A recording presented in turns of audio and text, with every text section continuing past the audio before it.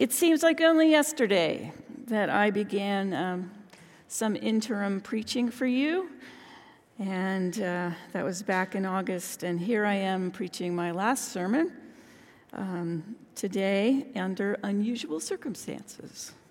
We have a couple of people, 3, in the congregation as I now look out, and so forgive me if I stare at you the whole time. But it has been an incredible honor and privilege, and I am grateful to have had this opportunity. The sermon today is entitled Longing for an Unexpected Cure. And this sermon is a continuation, really, of last week's sermon. If you weren't here or didn't listen online, last week's sermon was about the loving kindness of God, that God's very nature seeks us with mercy and grace and love. This week I continue on that theme by going to the book of Matthew. And we will be reading in Mark chapter 5, beginning with verse 21 to the end of the chapter. So get comfortable. When Jesus had again crossed over by the boat to the other side of the lake, a loud crowd gathered around him while he was by the lake. Then one of the synagogue leaders, named Jairus, came, and when he saw Jesus, he fell at his feet. He pleaded earnestly with him, "My little daughter is dying.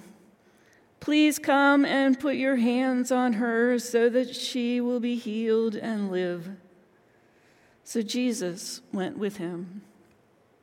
A large crowd followed and pressed around him. And a woman was there who had been subject to bleeding for 12 years. She had suffered a great deal under the care of many doctors and had spent all she had. Yet instead of getting better, she grew worse.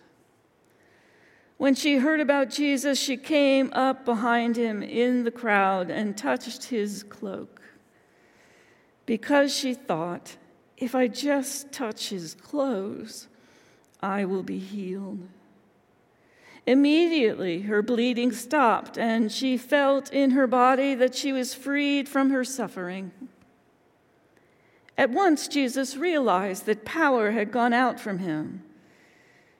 He turned around in the crowd and asked, "Who touched my clothes?" "You see the people crowding against you," his disciples answered. I want to put a duh in there. "You see the people crowding around you, up against you," his disciples answered. "And duh, you ask, who touched me?" But Jesus kept looking around to see who had done it. Then the woman, knowing what had happened to her, came and fell at his feet, and trembling with fear, told him the whole truth. He said to her, "Daughter, your faith has healed you. Go in peace and be freed from your suffering." While Jesus was still speaking, some people came from the house of Jairus, the synagogue leader. "Your daughter is dead," they said. "Why bother the teacher anymore?" Overhearing what they said, Jesus told him, "Don't be afraid, just believe." He did not let anyone follow him except Peter, James, and John, the brother of James. And when they came to the home of the synagogue leader, Jesus saw a commotion with people crying and wailing loudly. He went in and said to them, why all the commotion and wailing? The child is not dead, but asleep." But they laughed at him. After he put them all out, he took the child's father and mother and the disciples who were with him and went in where the child was. He took her by the hand and said to her, "Talitha cum," which means, "Little girl, I say to you, get up." Immediately, the girl stood up and began to walk around, and she was 12 years old. At this, they were completely astonished. He gave strict orders not to let anyone know about this, and told them to give her something to eat. So this is a day where Jesus encounters many, many people. We know that his popularity was growing. It had gotten to the point where they followed him everywhere. He had to search to be alone. We know in this text that he tried to use the boat to get over to the other side of the lake, but they were there too. I think he understood in his heart that they were more interested in what he could do than in who he was. But he helped them anyway. He was like that. Early in his ministry, he had already healed many: a man with leprosy, a paralytic. The crowds were especially fascinated with his ability to drive out evil spirits, which he had also done on several occasions. I imagine that they all loved the show. Probably one person wasn't too keen on what Jesus was up to. That would be the owner of the 2,000 pigs, when he found out they had all drowned because Jesus wanted to save one lunatic of a man. That's a lot of pigs and a lot of money. Right after this scene, something quite unusual happens. A rather important man approaches Jesus.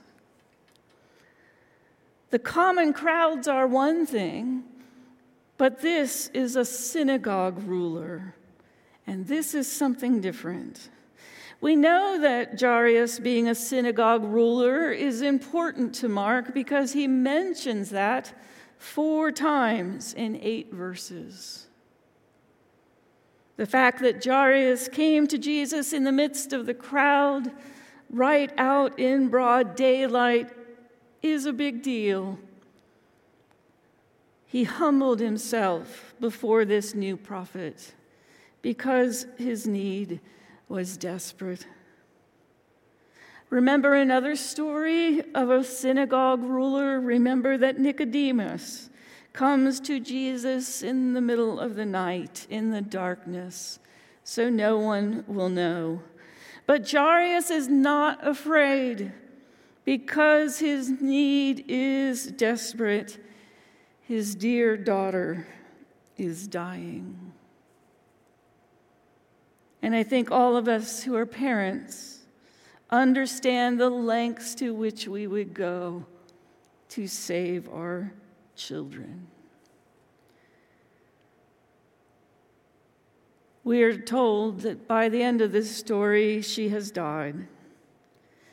But also at the end of the story, Jesus brings her back to life.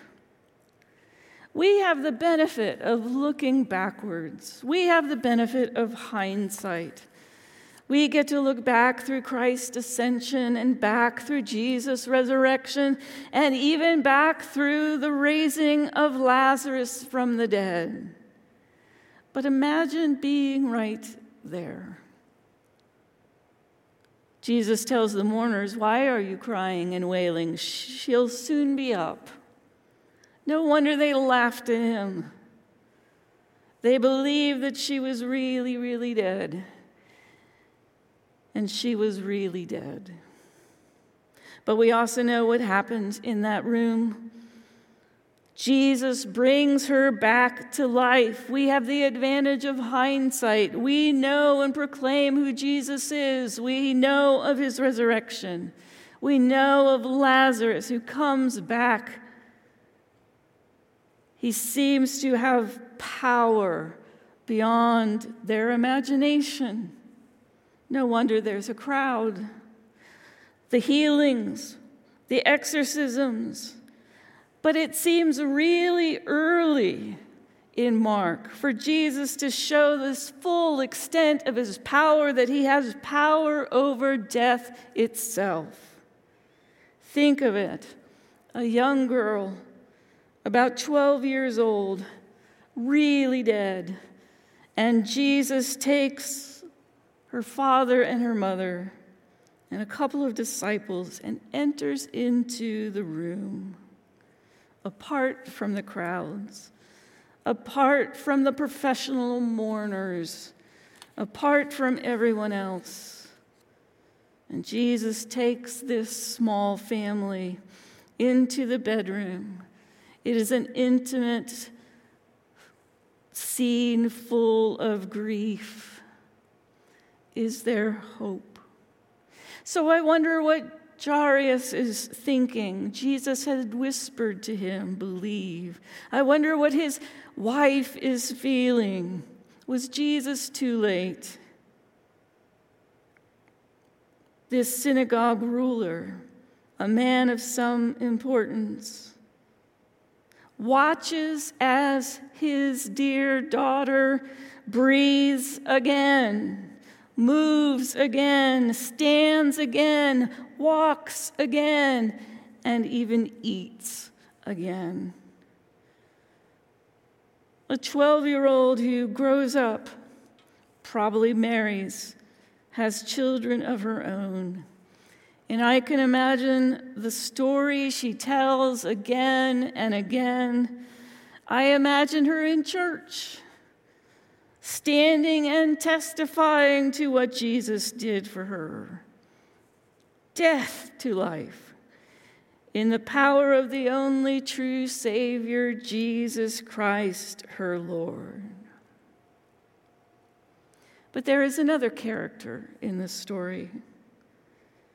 Back on the road, back to the swarm of people, we get to look back and see that another miracle transpires. A woman reaches out from the crowd that is pressing in on Jesus and touches just a bit of his garment. And she is also changed forever.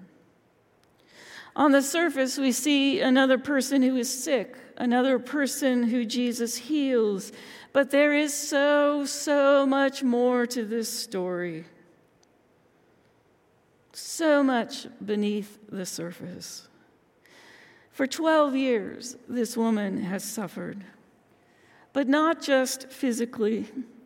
We know that she has been bleeding for 12 years. In case we forget how long that is, she has been sick as long as the little girl has been alive.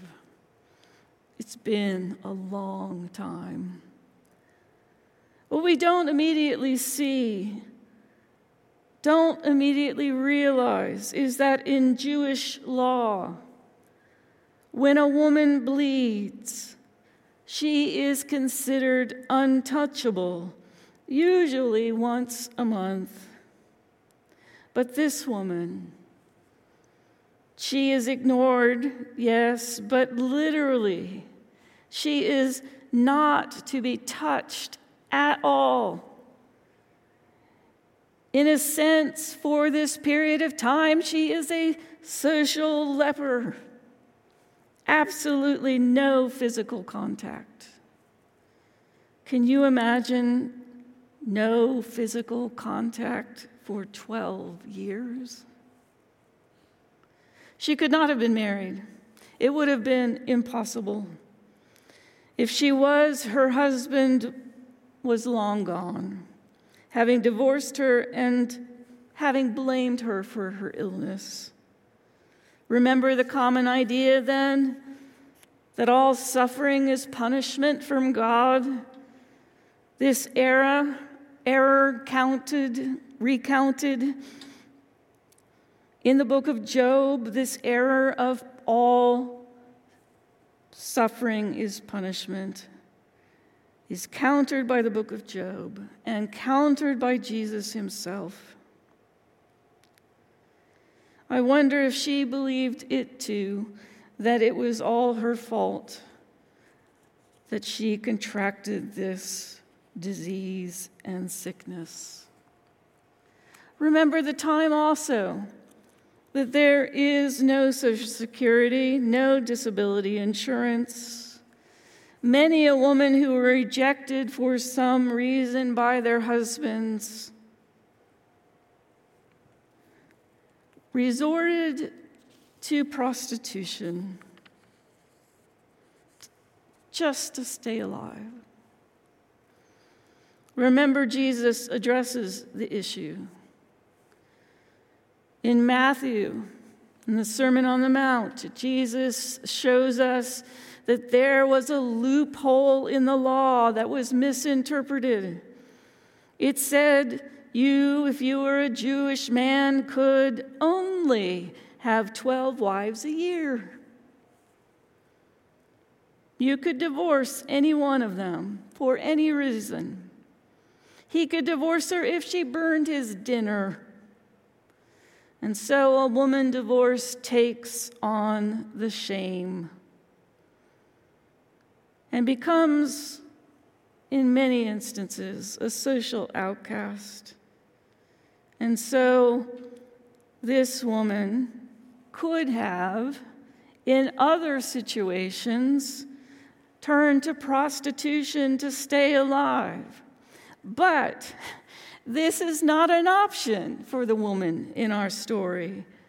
No one would have touched her. Not even the lowlifes who use prostitutes. No one. How did she exist? Rejected by the well-to-do and even by the very lowest scum of society. She must have been a beggar. We are told that she spent all of her money on doctors, and rather than becoming better, she got worse. If anyone knew her problem, they would steer clear of her completely. I imagine she moved around a lot. Unknown, alone, outcast, unclean. Physically sick, yes, but also emotionally tormented, I am sure. She represents to us an utterly broken woman. A disease had come, no fault of her own, but she probably believed that God had done this. I would imagine that at times she wished herself dead to end her suffering. But then she hears a rumor. A new prophet is coming, healing the sick, casting out demons. And so desperately and against the law, she reaches out, anonymously she hopes, and touches not him, but the hem of his garment. I'm not sure we realize the extent of Christ's healing that day for this woman. It was not just physical. Her tortured existence was completely transformed. It was like a resurrection, a new birth, a new life, new potential. She is restored on so many levels. She is restored. But I found something curious in the passage that I had never seen before. Go with me to verse 29. So after this woman touched Jesus' garment, it says, immediately her bleeding stopped, and she felt in her body that she had been freed from suffering. Even before talking to Jesus, she was healed. Even before he knew who she was healed. She was freed from her physical ailment. She knew it. She just knew it. But let's continue in verse 30. At once, Jesus realized that power had gone out from him. He turned around in the crowd and asked, "Who touched my clothes?" "You see the people crowding against you," his disciples answered, "and yet you can ask, 'Who touched you?'"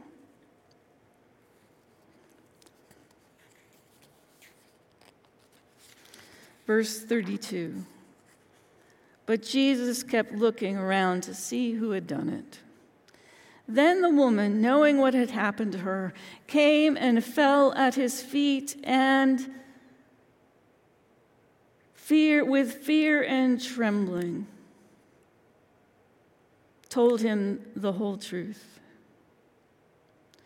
He said to her, "Daughter,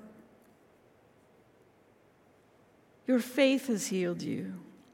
Go in peace and be freed from your suffering." I want to suggest this morning that there are two different ways that she is healed, because in two different instances, we are told that she is freed from her suffering. She is, first of all, freed from her illness. But secondly, she is freed, I believe, from her fear and trembling. When he speaks peace to her, it frees her not only of this physical suffering, but he goes a step further and frees her from all non-physical suffering. And he begins by calling her daughter. Can you imagine being alone and ostracized with no one around you to touch you and love you? What that word would have meant to her. Daughter. And Jesus expresses in that one word all of the emotion of the need she had. Just like this synagogue ruler was desperate that Jesus raise his daughter to life, Jesus takes on that role for her and says to her, "Go in peace and be freed from your suffering."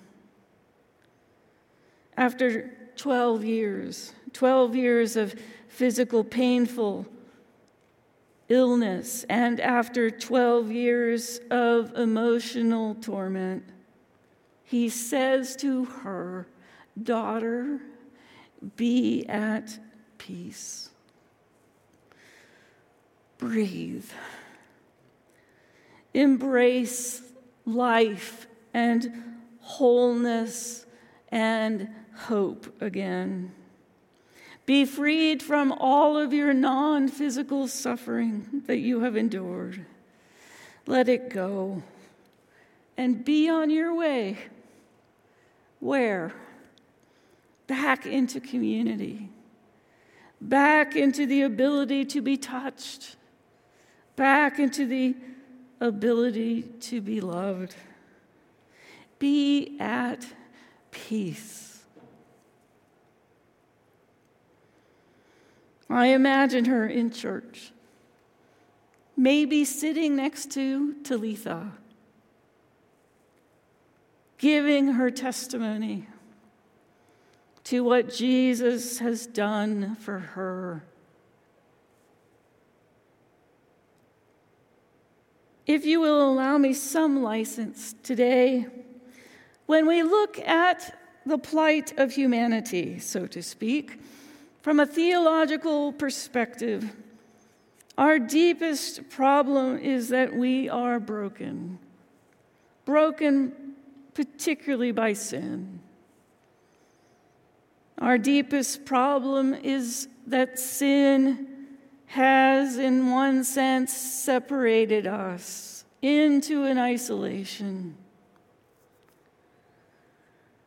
But the gospel that we preach, and hopefully the gospel that we have experienced for ourselves, is that we cannot in any way be freed from our sin and our suffering in our own strength.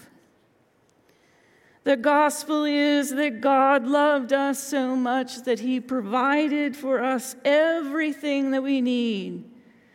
Jesus has enacted for us our salvation from sin. He died once for all sin. And if we reach out and we receive it, God's grace calls us forgiven.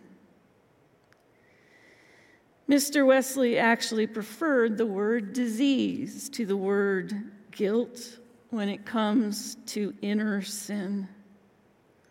Not only are we to be freed in the form of being forgiven, our guilt atoned for, but we also need a deeper healing of the disease of sin within us.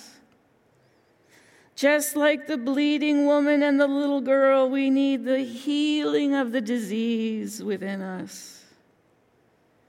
But we know that Christ, our great physician, provides this kind of healing. The guilt and the disease of sin can be taken away according to us Nazarene folk. But if you'll go along with me, I want to suggest that the human predicament, there is so much more in us that needs to be healed beyond the sin question. Not everything is a sin problem.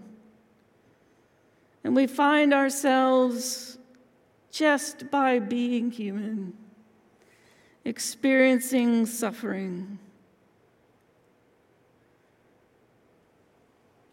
Of all kinds and in all ways. Remember the woman. She will be our model.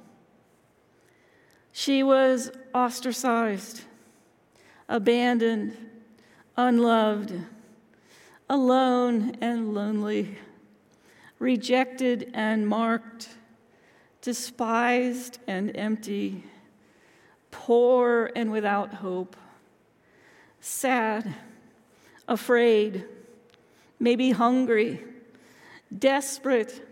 She was desperate. And Jesus heals her, not just of the disease, but from the effects of the disease. And so after she had already been healed physically, he says to her, "Daughter, go in peace and be freed from this suffering." Go in peace and be freed from your suffering. I know that many of us long for that. In encountering her, he encounters us. And I imagine that he might have said, "Go in peace, be freed from your suffering, for I will create a people who will represent my body, my hands, my feet, my heart, who will accept you and welcome you, who will care for you and embrace you, They will be your family. You will not be alone. I will create a community of joy who will provide you safety. They will feed you and comfort you. They will be like me. You can set aside your desperation, for they will be your home. And so I finish today, where I started. We are church. And we are church with a mission: to be Jesus to those who suffer. It might even be within the church community where a person feels all of this extra burden. We are called to comfort and love each other. But there is more. This month is declared by our denomination as the Anti-Trafficking Month, to recognize the plight of these particular groups of people. I have a friend and colleague, Reverend Dr. Rondi Smith. She is a remarkable person. She was a pastor in the Nashville area. But God called her in a very specific way. She has established a home for women who have been trafficked. She resigned from her church, bought a large farmhouse on a lake, and began a new ministry called Rest Stop. Their mission is to restore survivors and to stop the oppression of trafficking.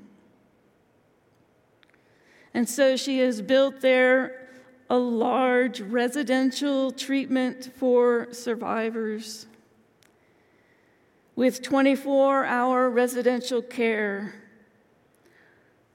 with on-site counseling, case management, various daily activities, to provide these women not just with rest and restoration, but also to train them for new jobs, to heal them at a deeper level. They have an incredible sense of belonging and community, and they have been at it for over a decade. And I read of women who have truly been transformed. Dozens and dozens and dozens of women through the years.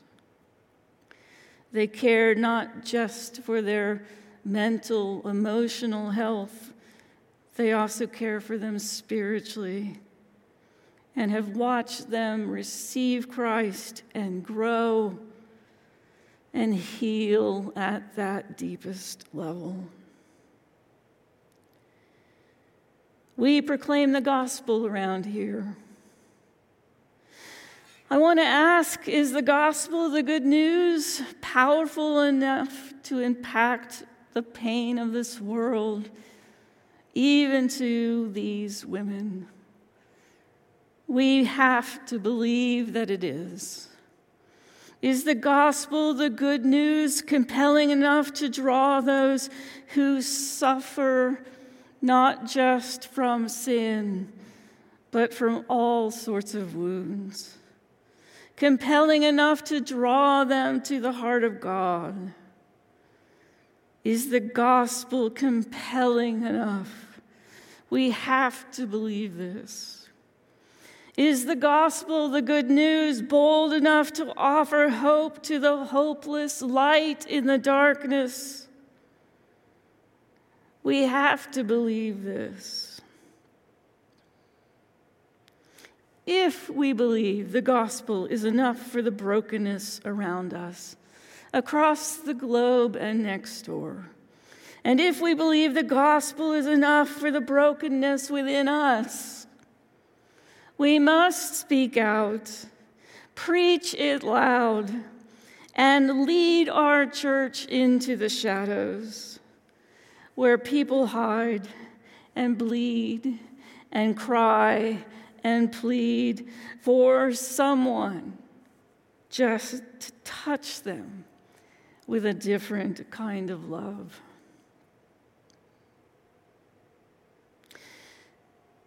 So many times I've told myself to give up Facebook, particularly lately when it's much more about ads than connecting with people that I love. But as you know, it also offers all sorts of inspiring quotes. One of those quotes stopped me in my tracks one day. This is especially as a theologian, and a theologian who has written a book on suffering and the meaning of evil. It stopped me. Here's the quote. I wanted to ask God, since there is so much pain and suffering in the world, why he didn't do anything to stop it. And then I realized God was asking me the same question. So my last sermon for a while, 2 simple points. For us who would be here in the room, go in peace. Be freed from your suffering. And then go in God's name to touch those who suffer around you. Amen. Let's pray. God, I thank you for this church. I thank you for their intentionality. But I pray that you would call us even deeper into the mission of the church as you have ordained and created it. That we would truly be light to the world. That we would be that person who touches someone who is suffering. And I pray, Lord, even now, that you would call specific individuals in this congregation to some sort of ministry outside the walls of the church. Maybe you would be calling some even for the first time. Maybe some of our teens, our college students. But even those later in life, you have a purpose for our existence. And when we follow that purpose, our life is filled with life and joy and meaning. So make us more into the likeness of Jesus. That people will know that we are different. Will know that we are lovers. That we are people who accept into our home, so to speak, even those that the world will not touch. So guide and direct us, speak and call us. We want to be your church. In the name of Christ, we pray. Amen.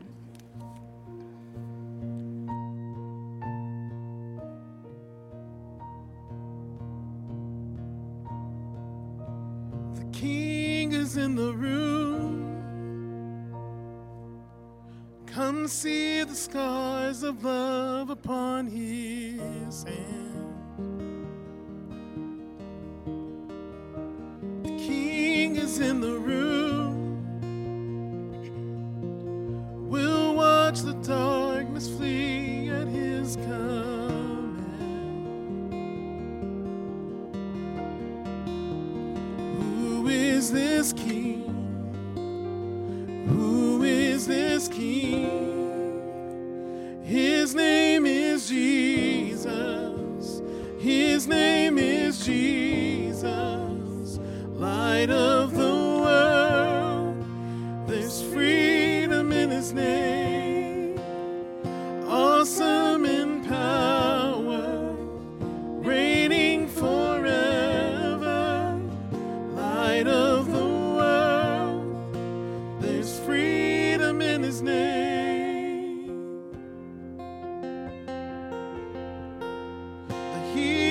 In the room, let miracles break out across this place. The Savior's in the room,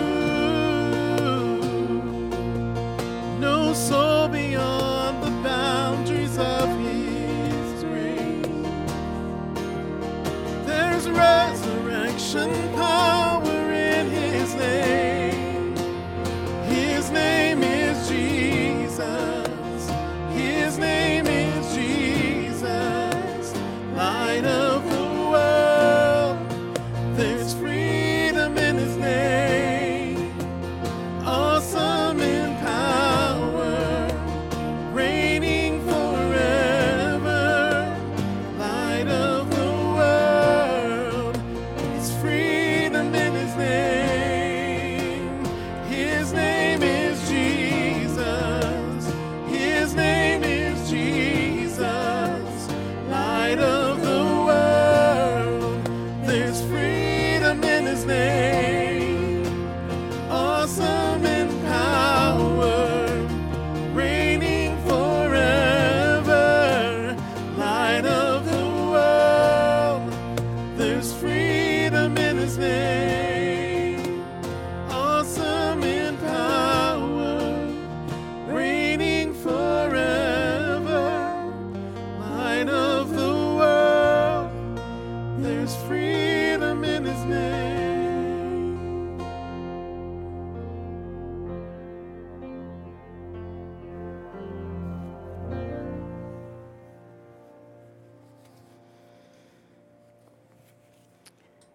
You can probably predict the benediction today. Son, daughter, go in peace. Be freed from your suffering. And then, through his healing and power within you, go in God's name and touch those who suffer, both in and outside this congregation. Amen.